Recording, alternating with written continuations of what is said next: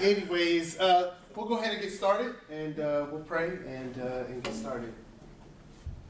Father, thank you so much for your grace, your love, and just incredible mercy. Father, I ask that you would be with us during this time we have together as we talk about and really ask us, Lord, to help us to help spiritually form our students, Lord, to be there for them and to encourage them to learn to love God and love one another, Father. Help us to be a part of that process, and we pray, Father, that we have a good discussion about what that looks like in our churches and in our communities, Father. So help us. Pray, Lord, that the Spirit will guide the things that we say today. In Jesus' name we pray. Amen. Amen. All right, so this afternoon we're talking about until Christ is formed in students, and more specifically, spiritual formation in students. My name is Walter Pierce, and I am the youth minister currently at Melbourne Church of Christ in Melbourne, Florida. And in about a month, I'll be moving into pulpit ministry as the pulpit minister of the Lakeview Church in Chicago, Illinois. So I'm looking at this as kind of my last salvo as a youth minister, so I can throw a bomb and then leave it for other people to clean up. But anyways, I think it is crucial and important, in my view, in terms of youth ministry. This is the most important work that we do, is helping our students become formed in the image of Jesus Christ. And I think it relates to all of the things that we discuss in terms of discipleship and why are our members mature spiritually, and evangelism, and all of the things that church loss and how we're losing generations. It's all related to that, I believe, because our students oftentimes have no reason to stay. And part of it is, as part of our formation in Christ, is we give them a reason to stay because they have a connection with God. So, this is from Renovare, the website. Some of you may be familiar with it. It's Richard Foster and others of that ilk have. Richard Foster was the author of Celebration of Discipline, and is kind of the one who runs the organization. It's a nonprofit organization that's dedicated to helping Christians lean into disciplines and spiritual formation. So they define it on their website. This is a good definition I found. It says spiritual formation is a process, but it is also a journey through which we open our hearts to a deeper connection with God. We are not bystanders in our spiritual lives. We are active participants with God, who is ever inviting us into relationship with Him. And so hopefully we can have some discussion. What is it? What are some of the key terms that you see as you look at that definition? If you even accept this as a fair definition of what it means to be formed in Christ, what are some of the key words you see there? Just kind of as it jumps out. It's the journey. Journey, yeah. We are not bystanders. We are not bystanders, yeah. Anything else? Active participants. Yeah, it is. So those two things I think are important. Process and journey. It's not something that is overnight. It's not something that is going to, hey, just come to a couple Bible classes and maybe a couple of youth group events, and all of a sudden you will be just like Jesus magically, right? It doesn't work that way. It's a journey, and that journey has twists and turns. It has directions that we don't foresee oftentimes. If somebody had looked at my journey at 20, where I was in that process, it would have looked very different than maybe where I am now. And so it's a journey, and we are not bystanders. And one of the things I'll be emphasizing specifically is not just with youth ministries, but with churches specifically, is that we have to be active. As my favorite general manager, and I'm a big NBA fan, Pat Riley would say, I'm a Heat fan, We have to be active participants in our own rescue.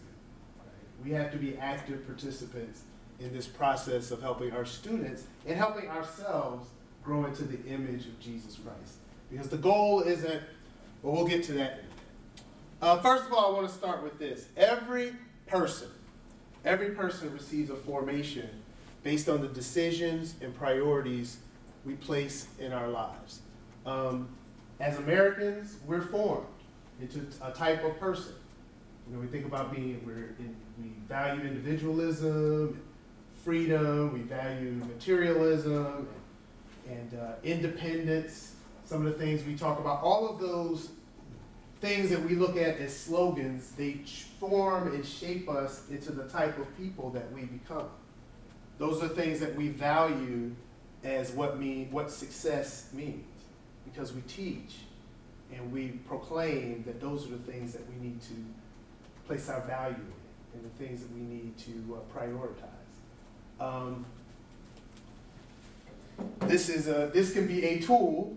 This is a cell phone. This could be a tool of spiritual formation. It could either be something that allows you to have access to information and to connect with the world, or it can be a tool that is used to help you to get away from the world and to totally enter into a sense of just radical individualism.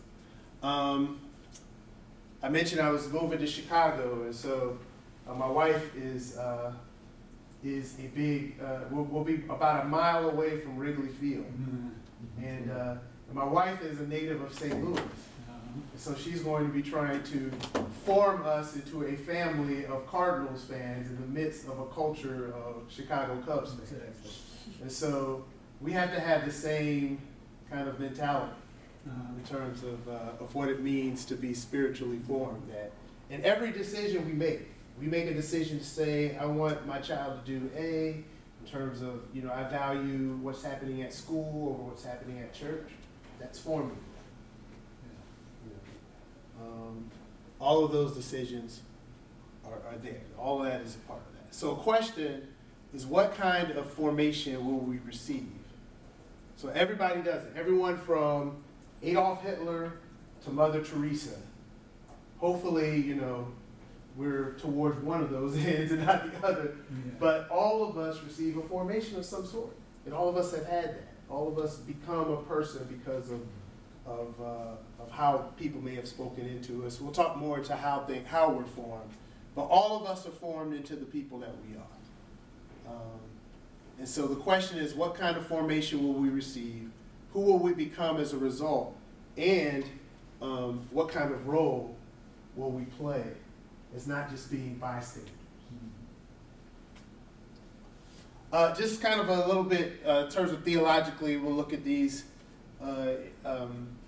two verses, both from the writings of Paul. Galatians chapter 4, verses 19 and 20 says, "My dear children, for whom I am again in the pains of childbirth, until Christ is formed in you. How I wish I could be with you now and change my tone, because I am perplexed about you."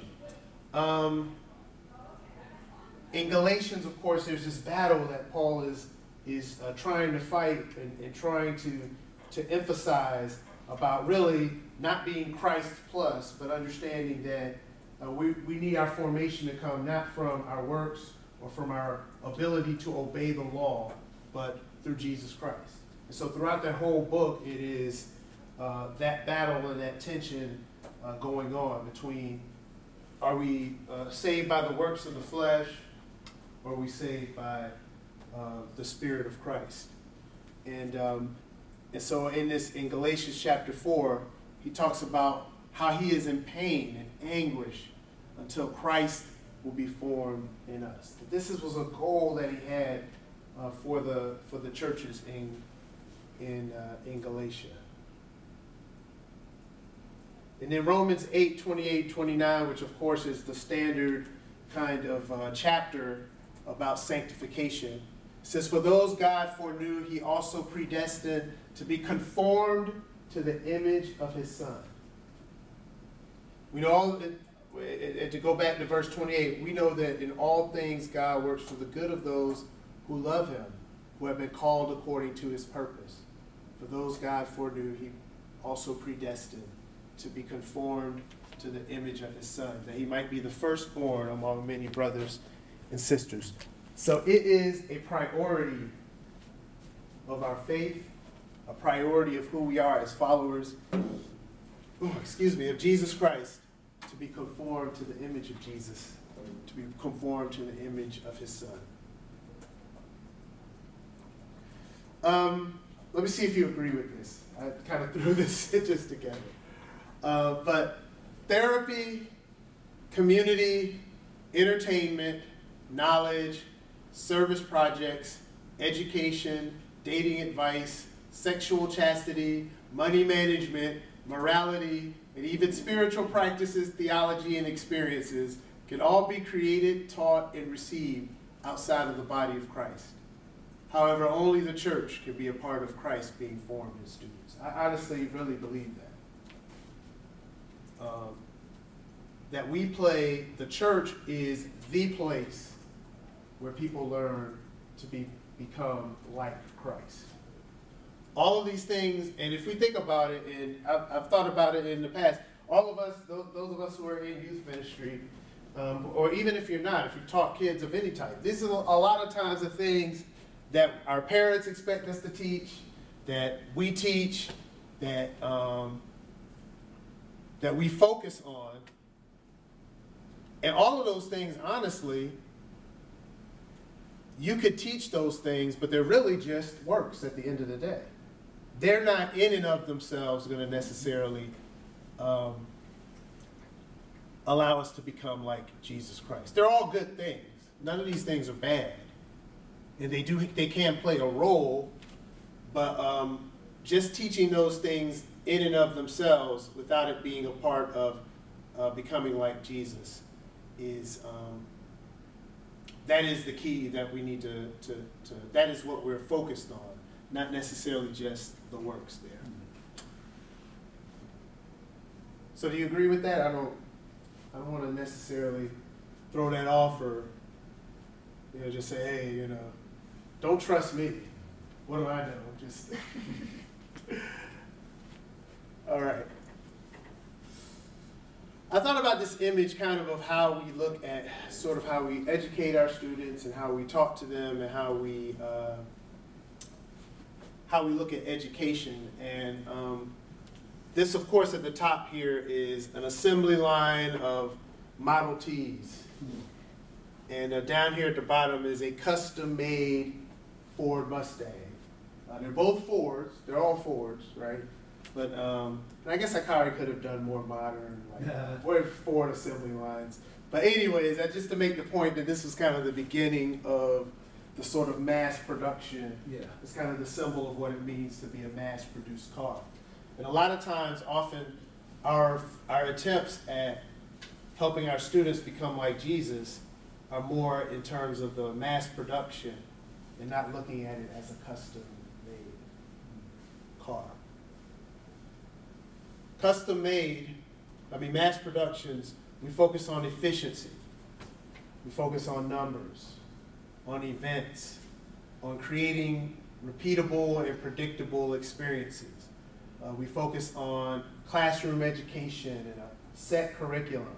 And none of those things are bad, and in certain instances they can be very, very effective. But I think we need to see spiritual formation as an individual, slow, unique, relational, attentive process.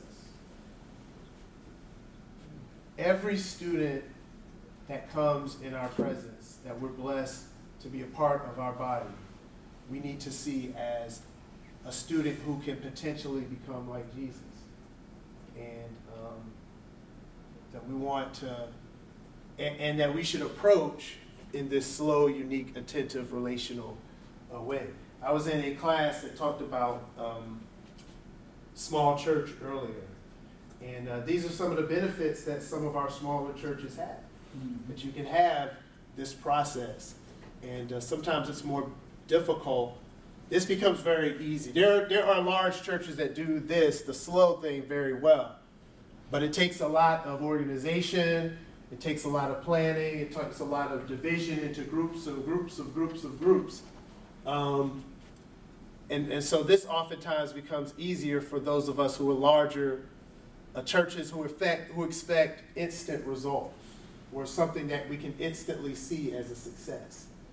But this is the process of really what it looks like, person on person, follower of Jesus on follower of Jesus, encouraging one another to become like Christ. It's a slow, unique, attentive, relational process. And by the way, please, it's just raise your hand if you have any questions, or if you say something if I say something that you may not agree with, or what have you, just let me know.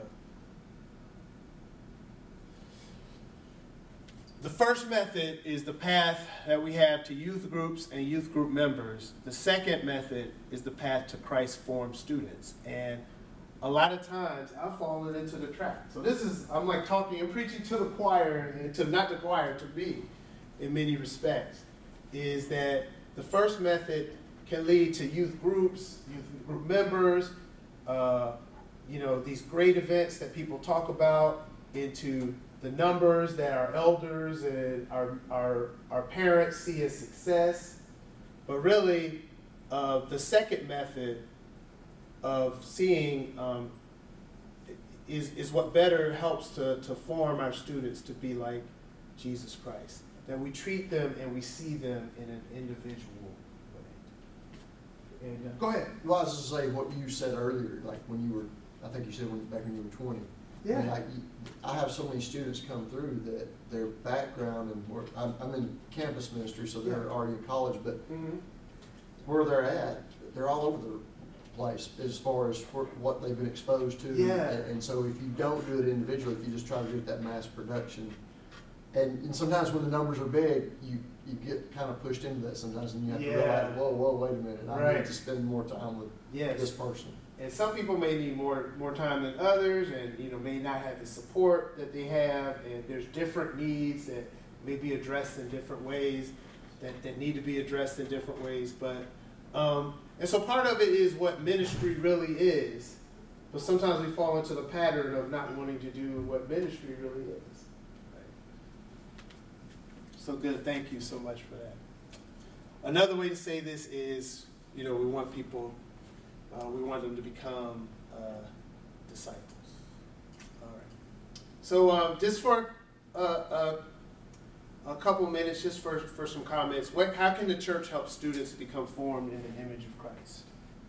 How can the church help students become formed in the image of Christ?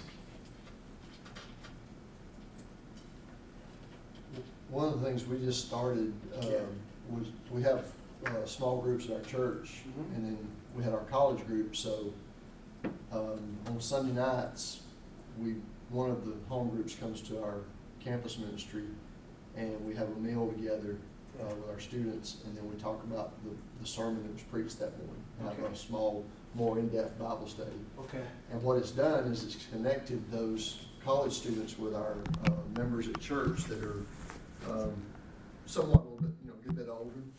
But it's allowed them to make those relationships, which has allowed them to grow and see men and women who are formed in the image of Christ, have been through a journey already, and they help mentor those guys and disciple them. So, what else? What are some other things that maybe us as churches we can do? And then I've got a few ideas that I've stolen. Well, at our church, we have a disconnect between the elder and the younger. Yeah. And our youth minister has devotionals, and the seniors or whoever, will fix a meal, and then we go and eat with them once a month for the devotional, so that we can learn their names, we can know about them, and so that when we pass in a hallway, they're just kids. These are our kids. These are our grandchildren. And I want to know them. We as a body need to know these kids and what makes them tick, How are you expropriated? You look at them in the eye. Sometimes they come to this church to tears, fighting parents or Yeah. boyfriend-girlfriend problems, whatever they are. And if we're not looking at them, Right. we're And- gonna lose them. Yeah, one of the things that well, we used to have a rule in St. Louis. We had a group of kids who came. I was at a church that was in the city of St. Louis, and one of those churches, the location was kind of unique because a couple blocks south was where Barnes Jewish Hospital was, so very wealthy physicians, and just Central West End, which was very ritzy kind of part of town. A couple blocks north was very poor part of St. Louis. And so anyways, we had some folks that came from the north side into our church. And I used to always, and one of the rules that we set down was, these are kids, they're not used to the culture of church. And so they may get up at times, we don't want them to get up, right? Walk around and that kind of stuff. And so one of the rules we set down is, if you don't know a child's name, you don't have a right to correct them and to test them and change their It behavior. doesn't have to be children that don't know church. It can be our Adult, children right. that get up and walk around. Right. So Right. it's just the teenage, Yeah. or, they're just kids. Right, and but related even to that, there's teenagers who have grown up in our church Yeah. who some of the adults don't know their names. Yeah. And that is in that relationship, and so we have a responsibility to do better with that, and to not just say it's it is the parents' responsibility, but some parents aren't from a Christian background.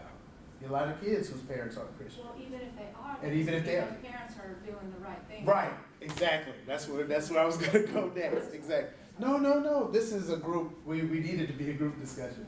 So because I'm not coming with the answers. This is the stuff that we need to know and say, how can we implement? What can we do a little differently? And so I'm just coming with some ideas of what we can do intentionally. But all of that is true. Is that a lot of times our parents aren't equipped to do this work. So the body has to step in. And we need to know what the family situation is. And in helping those kids, it's also helping the children, because if the parents aren't equipped, then Yeah. how can the church help the parents become equipped Yeah. with the body, from the body too? Right. So, because those kids aren't gonna be healthy no matter what, usually, if the parents don't step up. Right. And so you're right, it's fighting that culture, the culture of home. And so that's a pivotal part of it. That's true. So I told you I stole some ideas in terms of how I've centered my ministry, and some of y'all have already kind of talked about some of the things we've done that you do that are similar to this, but kind of the things that I think about with each of our students and helping them to become like Christ, and some of the things that I do in my own life is, like I said, I stole this from. This is from Luke chapter 6, and I'll go ahead and read it, and we can talk about it a little bit, where I got these ideas from, and kind of how it's helped me, and helped in our student ministry as well. One of those days, Jesus went out to a mountainside to pray, and spent the night praying to God. When morning came, he called his disciples to him and chose 12 of them, whom he also designated apostles: Simon, whom he named Peter, his brother Andrew, James, John, Philip, Bartholomew, Matthew, Thomas, James, son of Alphaeus, Simon, who was called the Zealot, Judas, son of James, and Judas Iscariot, who became a traitor. He went down with them and stood on a level place. A large crowd of his disciples was there, and a great number of people from all over Judea, from Jerusalem and from the coastal region around Tyre and Sidon, who had come to hear him and to be healed of their diseases. Those troubled by impure spirits were cured, and the people all tried to touch him, because power was coming from him and healing them all. And so I have up here communion, community, and ministry, and I really got it from an idea of from the Catholic priest Henry Nouwen, who's passed on now, but from a couple of his books, Making All Things New, Life of the Beloved, and an article From Solitude to Community to Ministry, is really kind of how I formulated how I think about Christian formation for our students. And it's kind of summed up with communion with God. And if you notice, Jesus' pattern was, first of all, spending time with God. What are our students doing to have a direct connection with God? Community. Y'all have talked a lot about that. How are they building relationships within the body of Christ? And are they doing that? And so this is the community, right? Jesus wasn't just a lone ranger. He came and built community with the 12 and beyond. And then ministry. Jesus, after he had a communion with God, a community, he went out and taught and healed people of their diseases and cured the people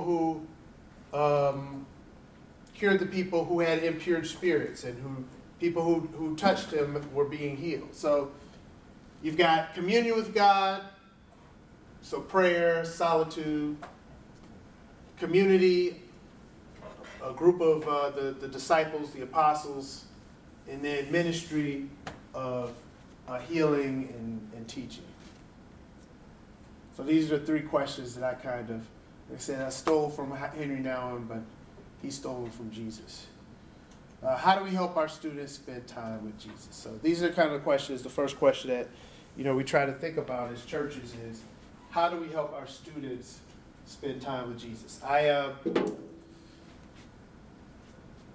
This oftentimes is a difficult thing, right? But it is imperative that in some way, as students, we teach our students to pray. We teach them to be in the Word, to have some kind of connection where they are hearing from God, whether it's because we're not the ones that are going to change them. Ultimately, if they're going to be formed in the image of Christ, that comes through the Holy Spirit. So what do we do to help them spend time with Jesus? And that may mean teaching. John 15, I'm sure you all know, talks about abiding with Christ, that Jesus is the vine and we are the branches.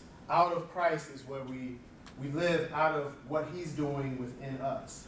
And so part of that is, in terms of our own formation, is how do we help our students spend time with Jesus? Secondly, who can we connect our students to in order to help them become like Christ?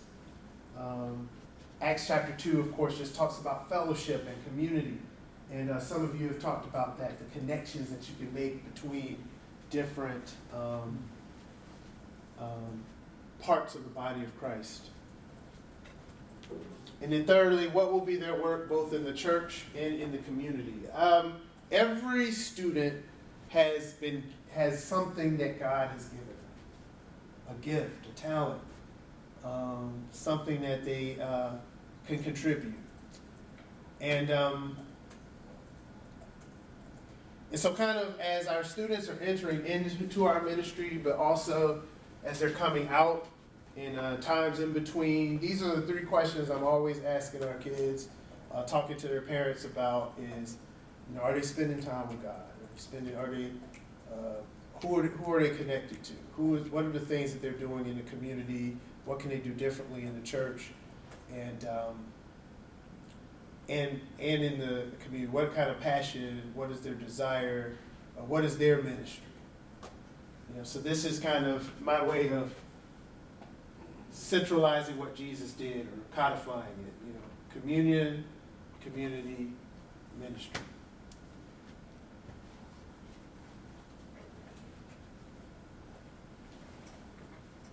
And I think in the research from like Sticky Faith and other places says that these are three key components of what helps our children to become like Christ and to remain faithful to Jesus. It's these three things, these three questions. All these begin with spending time with Jesus. Yes. So how do we get our students to believe that's a worthwhile endeavor? Yeah. Because they don't think it's a worthwhile endeavor. Yeah, I think part of it is looking at everybody. So first of all, we have to know everyone's individual situation. But I think we have to do a better job in the church of giving our students a picture of the kingdom and what life is like with Jesus versus without.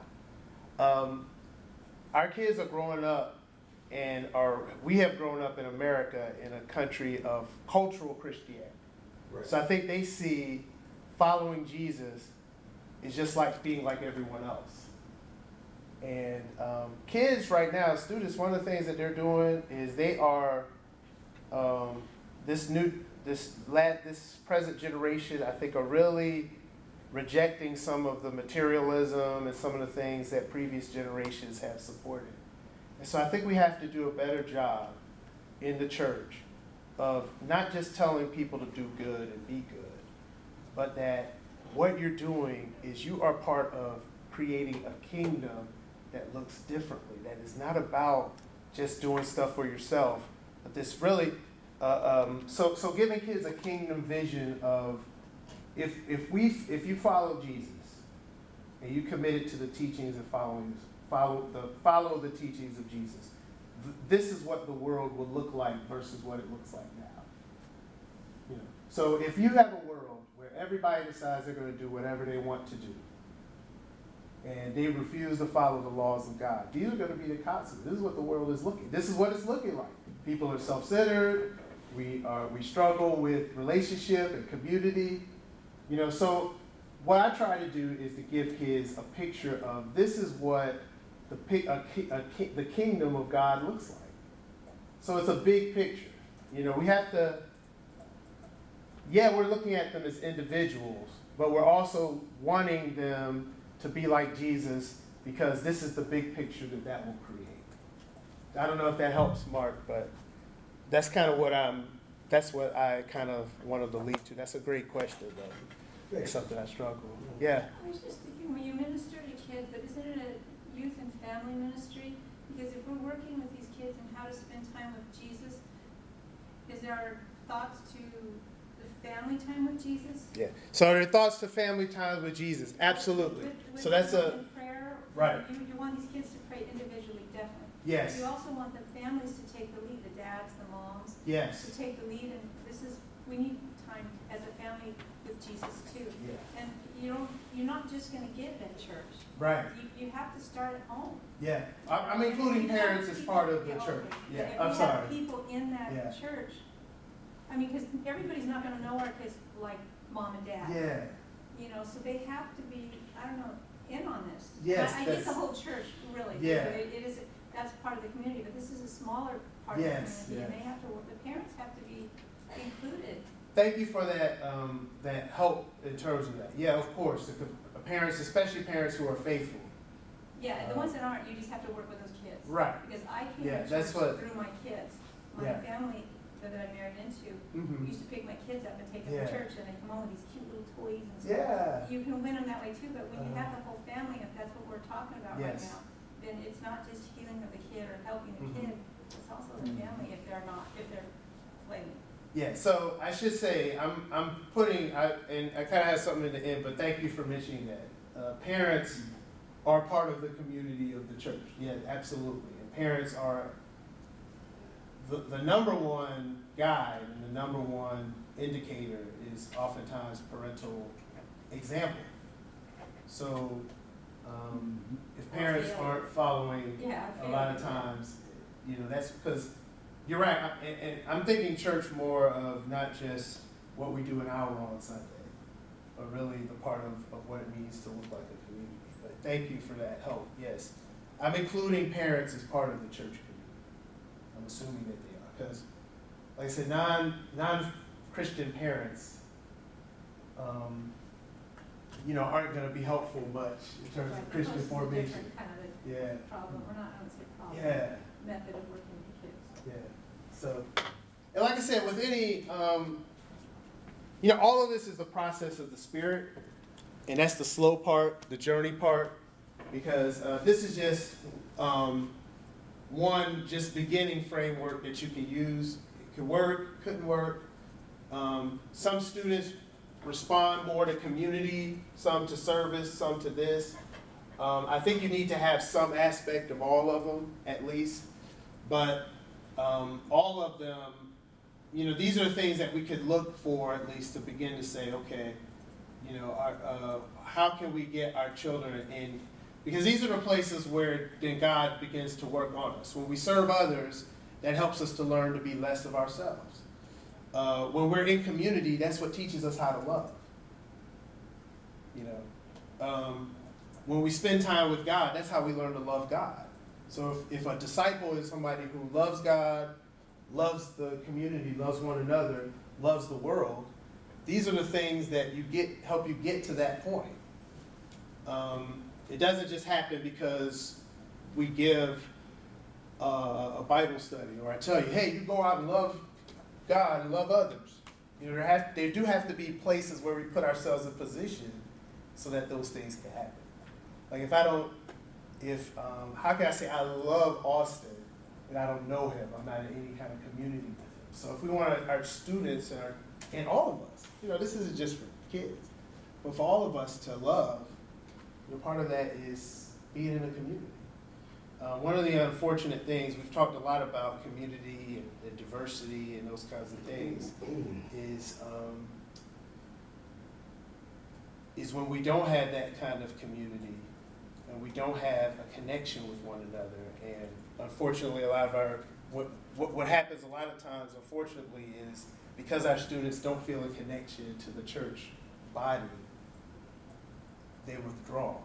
And we're a loss for it, and they're a loss for it. Because it's one less ability and one less opportunity to grow in love. I'm preaching now, but the church, you know, the church I think can be the most beautiful thing in the world. There is no other place where you can get people from 2 to 102 together, in all ages in between, in all kinds of backgrounds in between.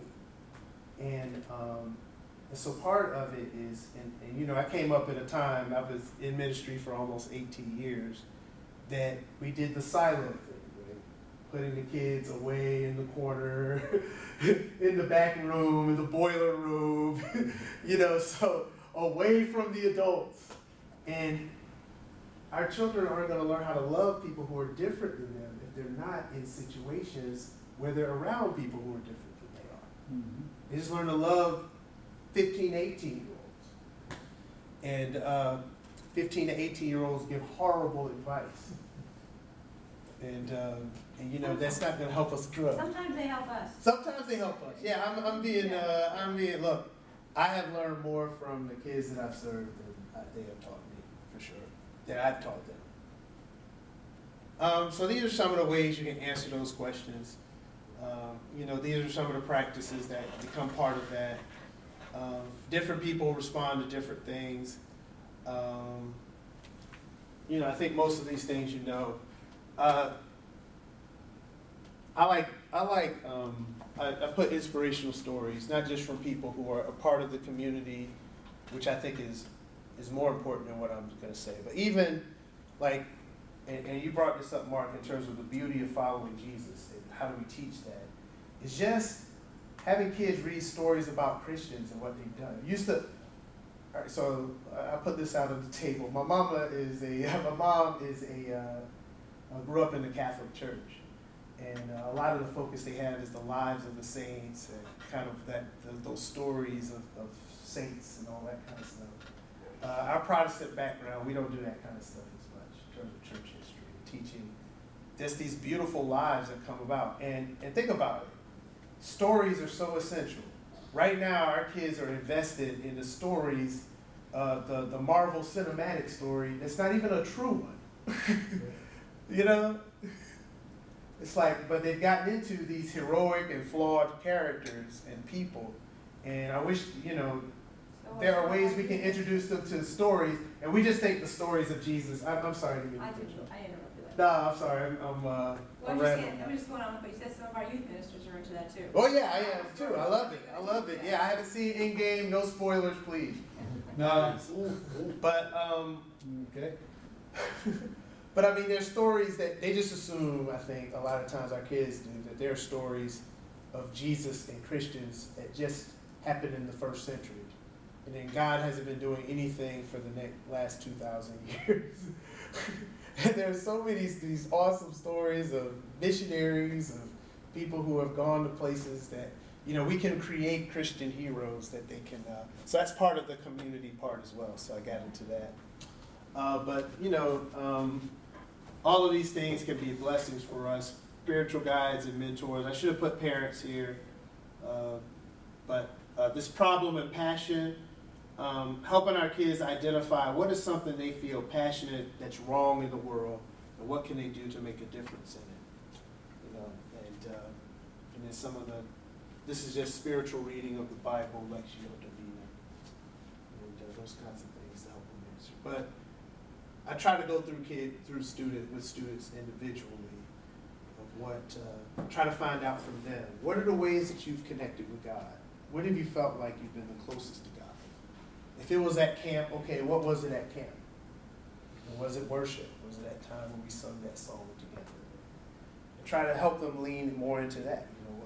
Let's spend time, even if it's just going to school, putting on worship music on the way to school, as a way to have God as a focus. All of us will be formed into someone as the church, parents, grandparents, teachers, ministers, leaders, singles. I try to put in as many people as I could. Everybody, all ministry leaders, paid staff, unpaid staff, no staff, whatever. All of us we need all hands on deck in terms of being active presence in the lives of our students to help Christ be formed. Any other final questions or anything like that? Thank you guys for coming and taking the time to do that. I appreciate it, and I hope it was beneficial. At least help us think a little bit. And, so, is there anything that? And thank you for your questions and comments. I just think what you're saying is very much needed, because we lose a lot of kids from our high school youth groups.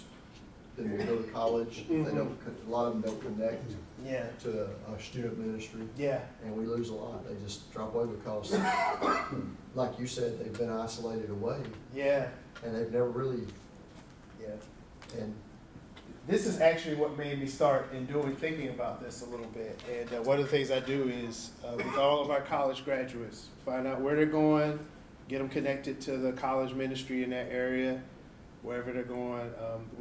Steve and I were talking yesterday with Thomas Robinson. One of our students is going to NYU, New York University. So, hey, we're going to connect with him.